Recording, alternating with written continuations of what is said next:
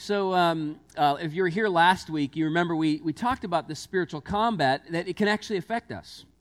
And we delineated the ways in which this cosmic conflict, which Jesus assumes is going on around us, affects every human heart. Discouragement, deceit, the drawing of temptation, division, destruction, all of these things.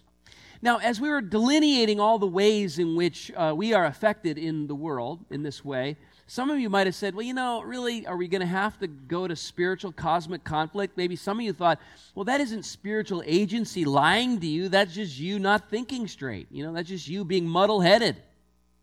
Or maybe you thought, well, that isn't spiritual evil resisting you. That's just a natural disaster. That's just human decision. Someone bad did something bad to you. Look, Christians don't negate material causes, but they make a distinction between proximate causes and ultimate causes. And we do this, by the way, all the time in sociology, biology, all over the place. The distinction between proximate, which means close, proximate causes, and ultimate causes. The proximate causes are the ones that you see sort of right away, being at fault, as it were. And the ultimate causes are like the causes behind the scenes, the real reasons, as it were. So, for example, you say, well, the boat sank. Well, why did the boat sink? Well, the proximate cause was that it had a hole in the hull and that it was inundated with water and it could no longer stay afloat. But the ultimate cause was that it struck a rock, which opened up the hole. And you can keep this going back farther. You say, well, why did it strike a rock? Well, it struck a rock because the navigation systems went haywire. Well, why did the navigation systems go haywire? Well, because the programmer was negligent in his duty. Well, why was he negligent in his duty? Well, the ultimate cause was that he was having deep personal problems, and so that affected his work. You see, you can delineate between proximate and ultimate, and in this way, Christians don't negate that spiritual evil can be part of the ultimate causation for much misery, destruction, and evil in this world. And this helps us. Just being able to delineate between these two things helps us a lot. Why? Well, it helps us because it helps us endure. It helps us to overcome a lot of the hardship in this world if we can delineate between the proximate causes and the ultimate causes. It helps us not blame God and lose faith in the world. Lose faith as we walk in this world. It helps us to not attack the wrong things. Let me just give you an example of how this helps us, just understanding the battle. This is a story that came out from Samaritan's Purse. This was several years ago now. Did a series of articles on the brutal persecution that was going on in the Sudan. And about 5 years ago now, there was a story told about a pastor who was singled out by Muslim revolutionaries, and he was bound by his hands and dragged behind a tank for several miles. He was left for dead. Well, he survived. And what happened was he lost an eye, and his hands are wrecked for life. And now I just want you to imagine that happened to you. So that happens to you. So now imagine your reaction. What would you say? Because this is now your life. No more productive manual labor. No more eating normally. You're going to have to be fed like a child for the rest of your life. No more throwing a baseball with your kid. No more caressing your wife. And this all happened to this pastor. All this stuff happened to a real guy just recently. And yet when he emerged from the hospital after treatment, he was actually recorded as saying this: "If I lift these withered hands to heaven, may they point the way to the Lord Jesus Christ." It's just so odd. And you say, well, Rick, how is that odd? Well, it's odd because of what it's missing. What is missing from this picture of this pastor emerging from the hospital, giving glory to God? Well, resentment towards God, that's what's missing.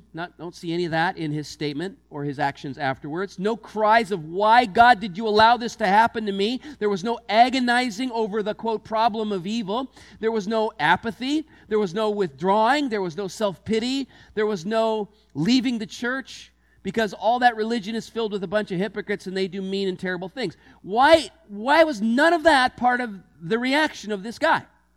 I submit to you, friends, it's because he gets it. You say, he gets what? He gets that he's in a war, and he understands the difference between proximate and ultimate causation. He read the fine print, and he knows that when Jesus called him, he called him to a cause, to self-denial, to sacrifice, and to being a soldier in a spiritual war for the soul of the world. He got it. Therefore, he expected to take hits. He expected trouble. And so what about those who maimed his body? He could probably name his persecutors. What about them? They caused this whole thing. Well, he understands proximate and ultimate causation. Yes, flesh and blood marred his flesh and blood. Behind them, malevolent, spiritual evil exists. And so guess what that allows him to do? Forgive them, which he did publicly. And love them. And so his Christian community would warmly embrace those Muslim revolutionaries when they defected. So this is what he can do. This is an amazing thing to me. Why? Because he read the fine print and he gets it. Now the question is, have you and are you? Have you read the fine print and are you an overcomer? Are you an overcomer like this? You say, well, what's the fine print? Here's some fine print. Matthew, or rather Paul's instruction to his young apprentice Timothy. 2 Timothy chapter 2, verse 3, the Bible says, endure suffering along with me as a good soldier of Christ Jesus. And as Christ's soldier, do not let yourself become tied up in the affairs of this life, literally civilian affairs. For then you cannot satisfy the one who has enlisted you in his army. Now, I submit to you that many Christians in the West, because we are very pampered, do not often act like spiritual soldiers.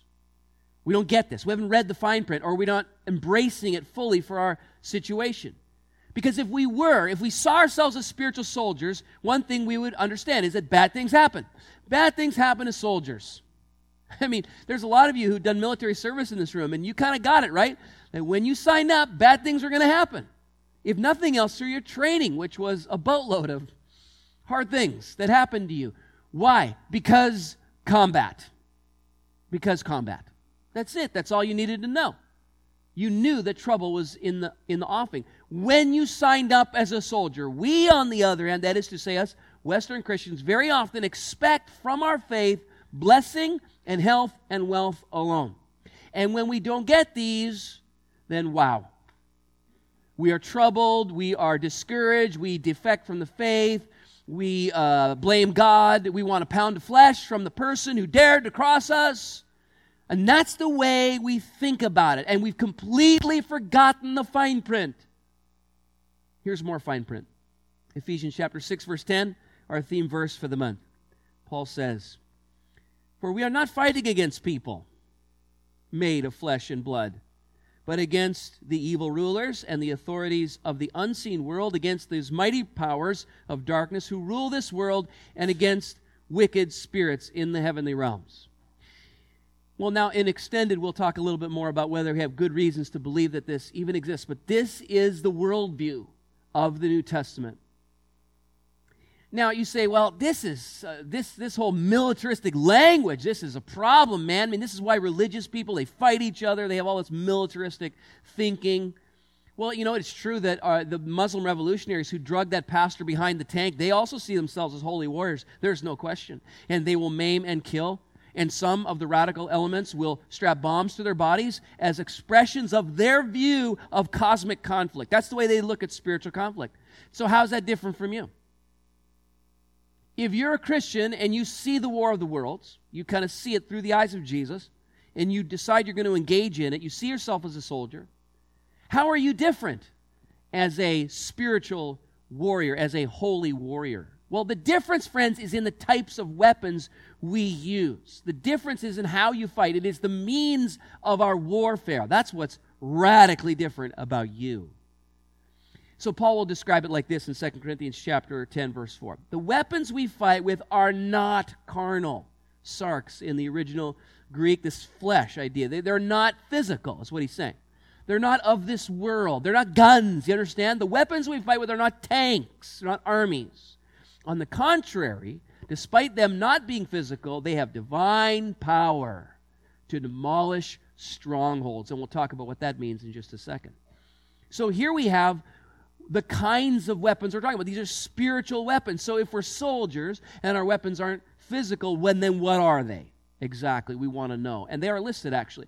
A couple of times in a less often quoted verse, the kinds of weapons are listed in 1 Thessalonians 5, verse 8. Here's what Paul says. He says, "But since we are of the day, we must be sober and put on," and here's his metaphor, "we must put on the armor of faith and love on our chests," like a breastplate in the original Greek, as a breastplate, "and put on a helmet of the hope of salvation." When I read this verse, what I realize is that you scan the rest of the New Testament, you realize that these three big ideas, faith, love, salvation, they kind of constitute suites of arms, as it were, in this spiritual battle. Faith, love, salvation. Now, I know many of you know that Paul will elaborate on these weapons in Ephesians 6, and actually, if you look there in Ephesians 6, he actually labels them differently. So faith is a shield in Ephesians, and a breastplate, and the breastplate is righteousness in Ephesians. Here in Thessalonians, faith and love are the breastplate, but in both, helmet is a salvation. Helmet is salvation. What does that tell you? It tells you that this is a flexible illustration for Paul. And I think we should look at it that way too. In fact, if you wanted to summarize all the armor, all the inventory that you read in Ephesians 6 and in 1 Thessalonians, you just got one thing, and that's put on Christ. Because Christ is everything. Christ is righteousness. Christ is the Word. Christ is our faith, our shield. The whole thing is all just put on Christ. So this is a flexible metaphor in Paul's mind. But in both places it comes up, all the weapons fall under these categories. And you see it in the rest of the letters as well. So faith represents a life of prayer. And love is equated with social action. And salvation is equated with truth-telling and the mission of evangelism in this world. So you got prayer and social action and evangelism kind of summarized in one verse here. And if you want a picture of it, I got a little movie clip for you from The Lion, the Witch, and the Wardrobe, where Susan and Lucy and Peter are given gifts by Father Christmas. And if you look at the gifts that they're given, they kind of represent spiritual armor and arms in spiritual warfare. Let's watch.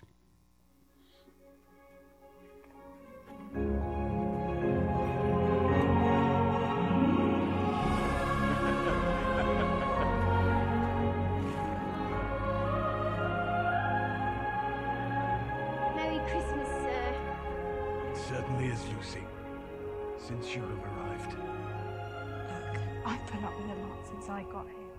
But this... We thought you were the witch. Yes, I'm sorry about that, but in my defense, I have been driving one of these longer than the witch. I thought there was no Christmas in Narnia. No, not for a long time.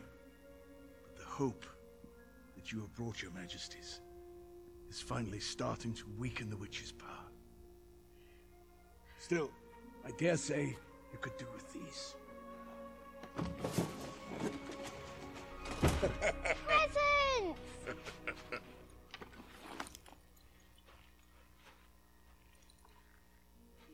The juice of the fireflower. One drop will cure any injury. And though I hope you never have to use it. Thank you, sir. But I think I could be brave enough. I'm sure you could. Battles are ugly affairs.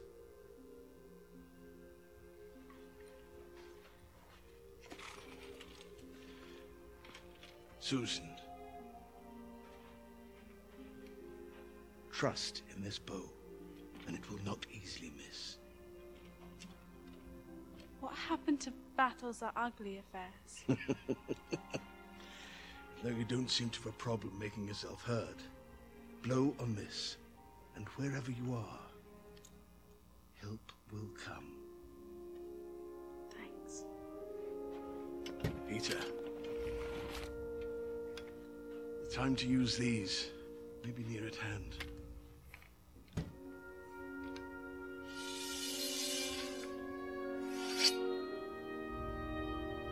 Thank you, sir. These are tools, not toys. Bear them well and wisely. Now,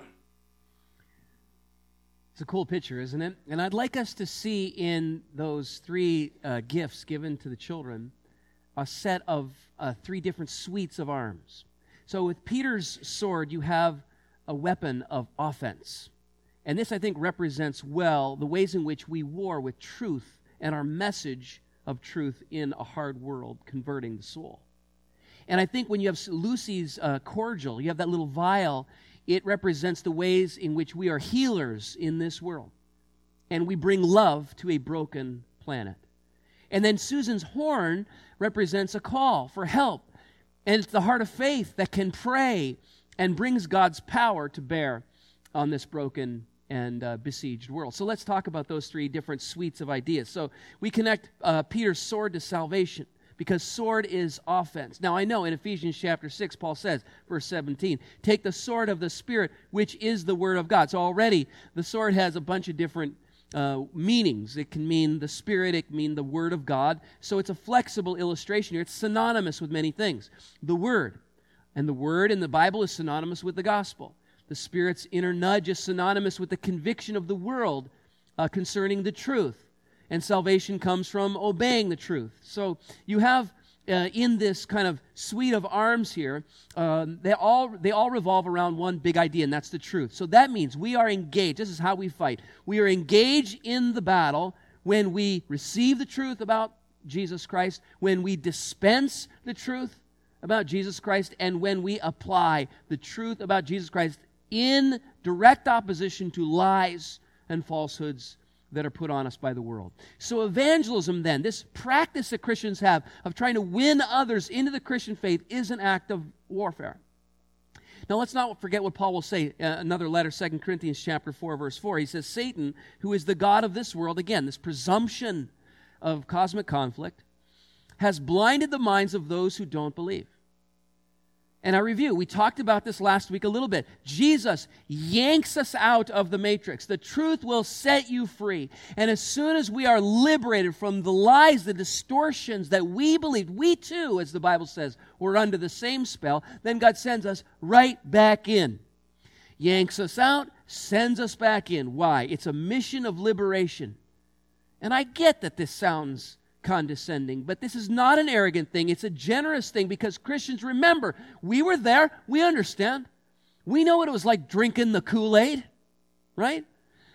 When I say drinking the Kool-Aid, you all understand what that means. That means imbibing the ideas, the values that are prevalent out there. This is what the Bible is referring to when they said the God of this world has blinded the minds of those who don't believe. There is a zeitgeist. That's a German phrase. You guys know what that means, right? Literally, the time ghost. That's what that means in German, the zeitgeist. It means the spirit of the times. And every culture has its own lies that it believes that are the spirit of the times, the zeitgeist. Those big ideas, the ideologies, the values, the corrupt systems of thought that the Bible is very clear are fueled by spiritual evil, the time ghost. And so what are those? Those great big lies. Well, in our day, we can, I think, identify them, having been liberated from the matrix a little bit by the Word of God. Materialism. And I don't mean the atheistic kind, I mean the greed kind. Like that, I will be happy if I just had the right stuff, or if I just had more stuff. Right? That is a lie. And then you see some of the most wealthy people, the people most inundated with fame and fortune, and they're miserable, and sometimes, yes, taking their own lives. It's a lie. We believe it. Hedonism. You know, if you just had the right amount of pleasure, man, you would be happy. And if you could just throw off enough restraints, then life's true meaning would come into focus. The porn industry is driven by this lie. And the sex trafficking industry, which is driven by the porn industry, which is driven by hedonism, the spirit of our times, is enslaving literally millions of people around the world. It sucks up billions of dollars of revenue, and it enslaves minds, wrecks marriages, families, you name it. This is spiritual evil. Relativism, the idea that all truth claims are equally false. Division, the spirit of our times, the zeitgeist, divisiveness, factionalism, tribalism, nobody's right except me and my own tiny little circle. And everybody else is an enemy that is justifiably thrown under the bus violently if needs be. The spirit of our times, friends. So what is happening then when you, who have been liberated from the zeitgeist, you've been liberated from the spirit of our times, you go back in and have significant relationship and significant conversations with people who do not consider Christianity to be true. You are at war with God. What's happening when that really significant talk, where matters of the heart come up, the question about what is true comes up, when you help to remove the veil off of false beliefs, when you, yes, gently and respectfully, and yet nevertheless firmly suggest to a good friend whom you love that they are probably mistaken about Jesus of Nazareth. What is happening when you do that? You are warring with God. You are wielding the sword of truth. And all of this is spiritual warfare. Here's how Paul will describe it. Again, 2 Corinthians chapter 10, that part where he says, look, our weapons are spiritual, they're not physical. He goes on. The weapons we use in our fight destroy people's defenses, that is, their arguments and all their intellectual arrogance that oppose the knowledge of God. That's what's happening. And that's why I believe strongly that the Christian has to be armed with a base amount of defenses for their faith, because we're throwing you as followers of Jesus into the zeitgeist. We're throwing you into the world that has imbibed false ideas. And if you don't have some defense against that, well, you're kind of a sitting duck. So part of what you do when you arm yourself with truth is you get ready for a defense against the intellectual arrogance, the proud ideas is how that goes in the original Greek. The proud ideas that set themselves up against the knowledge of God. So that high-stakes conversation you had with your friend about matters of the heart, spiritual war. When you talk to your coworker about God, the meaning of life, about eternity, about peace of mind, there was a raging battle going on over that moment. Do you realize that? Do you realize why it's so difficult for you to engage, initiate that first sentence into the spiritual conversation? Isn't that hard for you? And you say, well, I'm a shy person. Yes, some of you are not so shy. I've met you. What's going on? Spiritual warfare. There is a resistance that's going to be felt to engage in matters of the heart that relate to truth. But friend, you have been called to be a warrior wielding a sword of the Word. You say, well, I'm not an arguer. You don't have to be an arguer. You don't have to be a debate team captain. You don't have to be a high-powered apologist. Look, you have a word, the truth of your story. Once you were blind and now you see. You don't know all the creeds. You don't know everything about this way of life that you have entered into when you accepted Jesus and went under the waters of baptism. You don't get it all. I get it. But you have your own grace encounter, which now becomes the word of truth about God's saving grace in your life. And that is a sword which you can wield. You tell your story, you are engaging in cosmic conflict. So that's our job, to be soldiers with swords. That is to say, people of the truth. And truth brings salvation. Jesus said the truth will set you free, receiving it, giving it away. So will you commit with me? I get how difficult this is. Will you commit with me to praying about this, praying for open doors with your friend, with your coworker, with that family member? You know the one I'm talking about, the one who's investigating the faith, or maybe is right now pretty hostile to faith in God. Would you commit and say, God, will you help me to be your warrior for truth? Because the truth will set my friend free. And you start to think about it like that, and you start getting on God's page like that. Second thing you can do is tool yourself up in this area. When the church offers gifts, or not gifts, classes on this, you start to say, I gotta get better at this. All right, here's a second thing, a second suite of arms, okay? And that's love. You remember Lucy's gift, right? Cordial.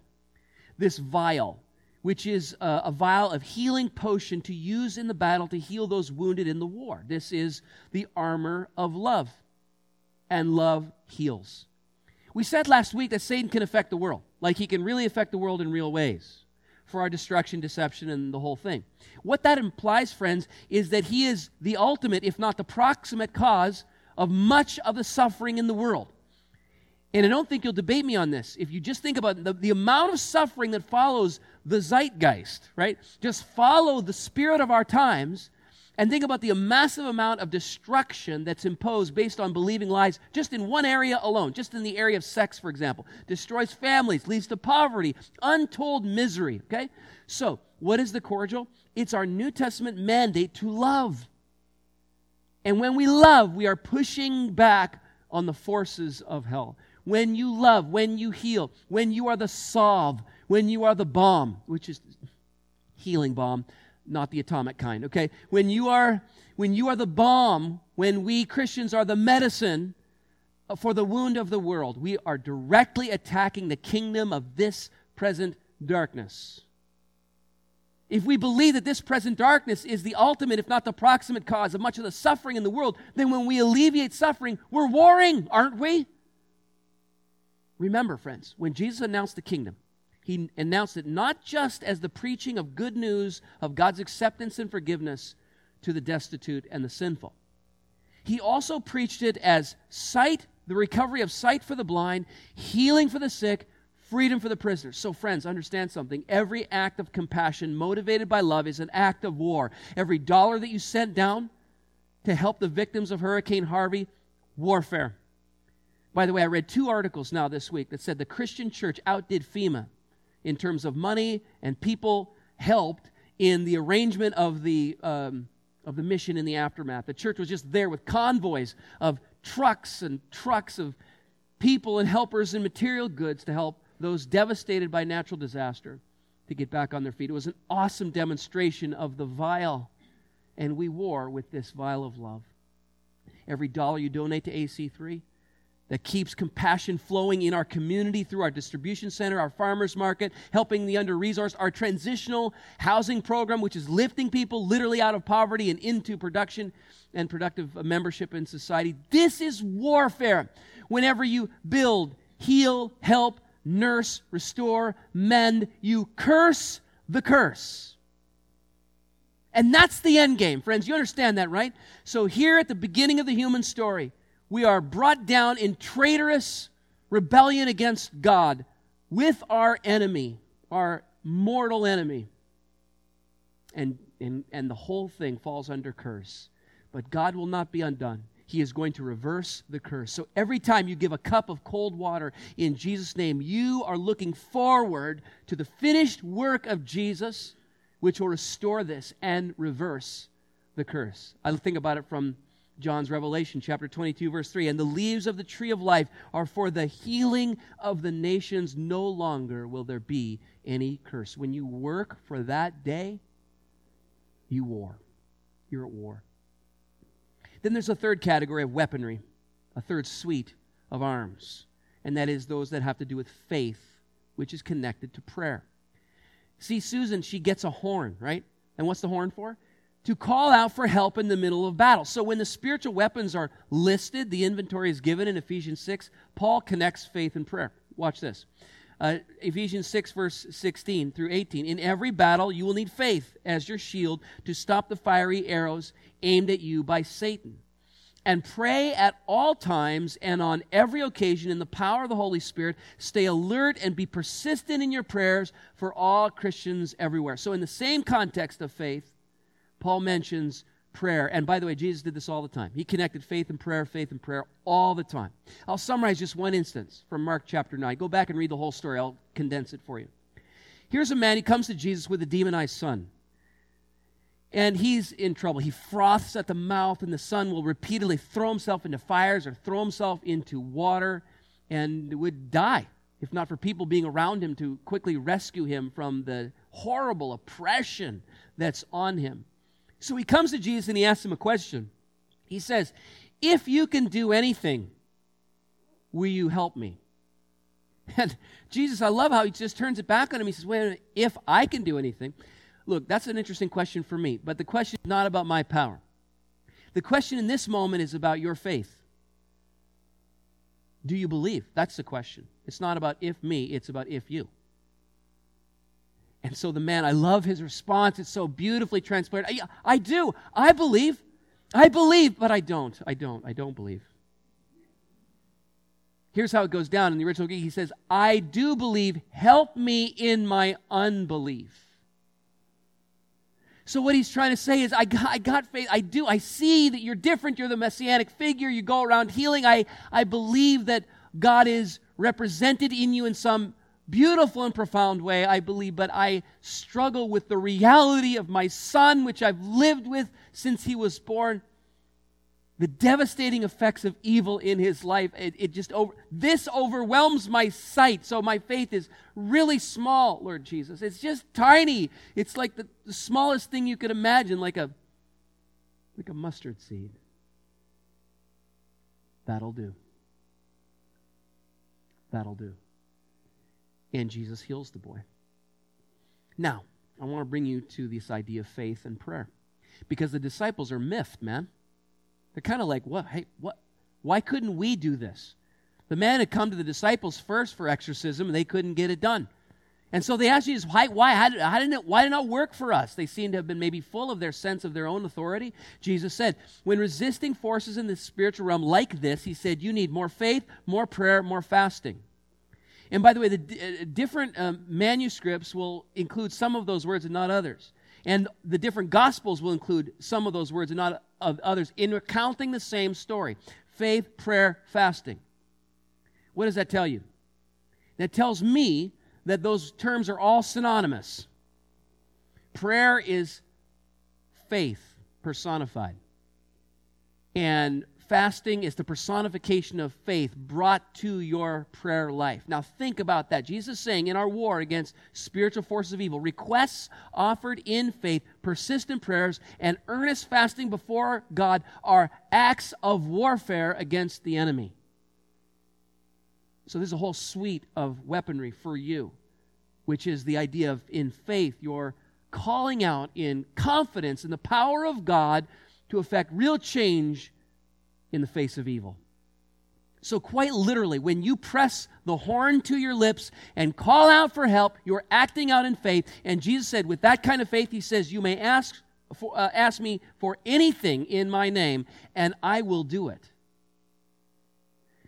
Now, it's critical to understand that when Jesus says he'll grant any request, he has this caveat, right? And the caveat is, in my name. What's Jesus doing?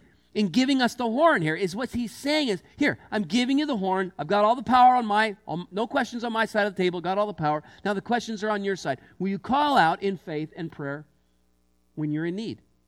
Will you join me in my work in the world? I wait sometimes to be freely wanted. I wait for warriors who care what I care about what I care about. I wait to respond to those who trust me, who will represent me on behalf of a broken world. And by the way, God does this from the beginning of the story all the way to the end. In the creation mandate, he says, here's what I do. I make stuff. I create, and it's good. Now, here, you, go, rule, subdue, tend and care, do what I do.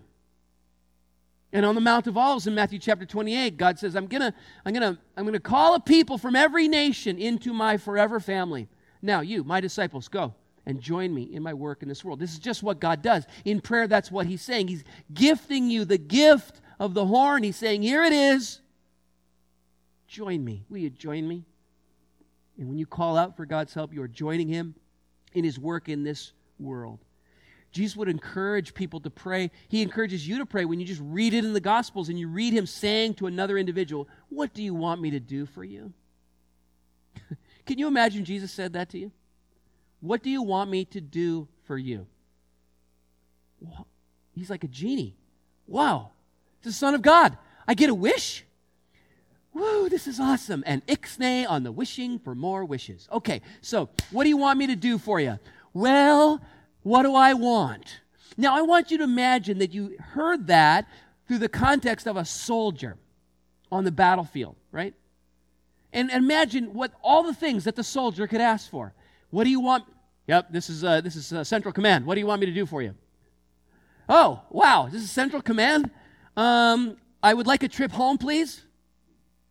I would like a better cot. Yeah, I'd like a tent that doesn't leak.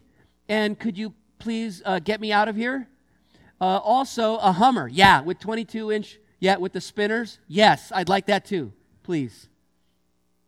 That's one soldier who could be, getting requests on the battlefield. Now, is that soldier really committed to the cause for which he is fighting? Is he really making requests in the name of his commanding officer? No, he's sending requests for stuff that have nothing to do with his commission as a soldier. If he has no faith in the commander, if he has no faith in the cause, that's going to affect his requests.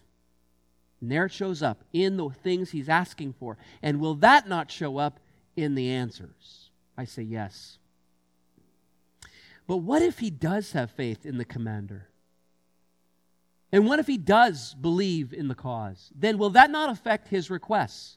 He will start asking for different things. I would like more air cover. We need better intelligence over here. We need more supplies and resources for the fight. We need ammo. We need armor. We need more reinforcements. Now, friends, how many of us are the first soldier? And your prayer life reflects it. Oh God, please give me this parking spot right now. Dear Lord, please smite that driver in the love of Jesus. Right? And so your requests reflect a petty concern for your own comfort alone. Friends, what if you were a soldier? What would you be asking for? You'd be asking for different things. God, reveal yourself to my friend. I mean, I know you're at work in his life. I know you're wooing him. You love him more than I love him. Lord, open a door for me to have a significant conversation with him. Lord, heal my friend. Beat back the curse in her body. God, protect my daughter from the evil one's influence. She is surrounded by so many voices. There's so much confusion around her right now. Lord, protect her mind. God, give us courage to sacrifice financially for your causes in this world. You've blessed us with so much. Lord, help us to sacrifice, to reach, to live differently because we believe in your causes in this world. You need support, friend. Then you ask for it. You say, Rick, I don't have a lot of faith. I just have a little bit. That'll do. That'll do. As a sophomore in college, I remember when this first came clear to me, that prayer was warfare. I had a tiny little bit of faith that my brother, my older brother, would ever come to faith in the Lord Jesus. I mean, he had kind of been a rebel. He had been deeply, heavily involved with alcohol and the whole party scene since he was 15 years old. I was about, what was I? I was 18. He's 21 at the time. So I'm part of a prayer group, and they, what's the requests? What are the requests around the table? I say, well, I guess we could pray for my brother. He's kind of off the rails. And not really thinking much about what might happen with this whole thing because I had no faith. I mean, very little, just a little mustard seed, just enough to say, well, let's pray for him. What's the worst that could happen, right? That's kind of the attitude. Really, really horrible. So now the prayer group meets every week, and now it's a matter of me bringing reports from home. So what's going on with Darwin? That's my brother. And I say, well, it's actually getting a little worse. He's really fallen out of relationship with my parents altogether. There's some deep division going on in the home. Next report. This is around October, November. What's going on now? Well, actually, he's moved. He moved to Calgary. Thought he got a job there, and he moved there with his girlfriend. They're going to shack up. Oh, okay. So next month, what's your report now? Well, he lost his job and he got caught for drunk while driving, so DUI. And it's like, are we praying him into hell? Like, what are we doing? It doesn't seem to be any effect, or all the effect seems to be negative. So in January, we keep praying, we keep getting negative reports. Finally, I hear from Mom. She says, you know what, Darwin, he thinks he might be coming home for some odd reason, and we only found out the reason a little bit later. So I saw him on the way back home. He had left his sort of like the land where, wine, women, and song, and he was on his way home, and he looked like death warmed over. We saw him for one visit, and my wife and I had a coffee with him, and he looked like hell. Just dark eyes and just a blank stare, and it just like he was under some kind of horrible cloud. He makes it home, and we realize he's come home because he got caught for a DUI again and was going to face a prison sentence. So he went to prison and served that time in February of that year. He got released in February. I get the new report for the prayer team in March. What's going on with Darwin? Well, actually, now he's home, and he's out of prison. And Mom and Dad say he's got a new group of friends at the church. I said, really? Wow. Next month, end of March, what's the report now? Well, looks like he's dating the pastor's daughter. Wow. Next report, this is in the beginning of April. Mom and Dad, just weekly call, and they say, you know what? We've really mended the fences with Darwin. It's amazing. It feels like he really wants to make amends, and God's doing something. Week of final exams, end of April. So we've been praying from September through April. I get a phone call. I'm in my sister's apartment. We're in the living room, and the phone rings, and I answer the phone. It's Darwin.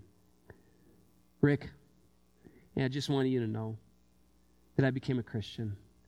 Yeah, I accepted Jesus. I'm going to get baptized this spring. And we wept and cried on that living room floor. And we realized that we had been warring for him for 8 months. He was hundreds of miles away, and we were with him the whole time, praying for him, fighting with the God who loves him, who is fighting for him, and beating back all the spirits of this age to affect and to see real change, and for his eyes to be opened, and for grace to be infused into his life. Friend, do you realize what privilege you have? You realize what's been given to you? The sword and the vial and the horn.